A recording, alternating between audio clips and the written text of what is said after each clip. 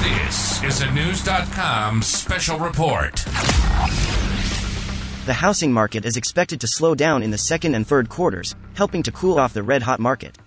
At least that is what Fannie Mae predicted in a recent report. The housing market has been scorching in the last few months, with prices rising in the last 5 months faster than any other half-year stretch since 1981. The market, along with inflation, led the Federal Reserve to increase interest rates. Rising mortgage rates will make it more difficult for people to buy homes, which will help cool down the market, Fannie Mae says.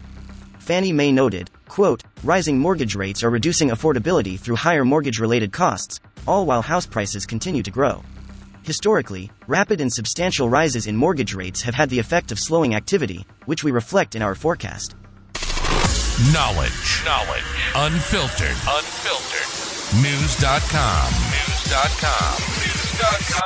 Knewz.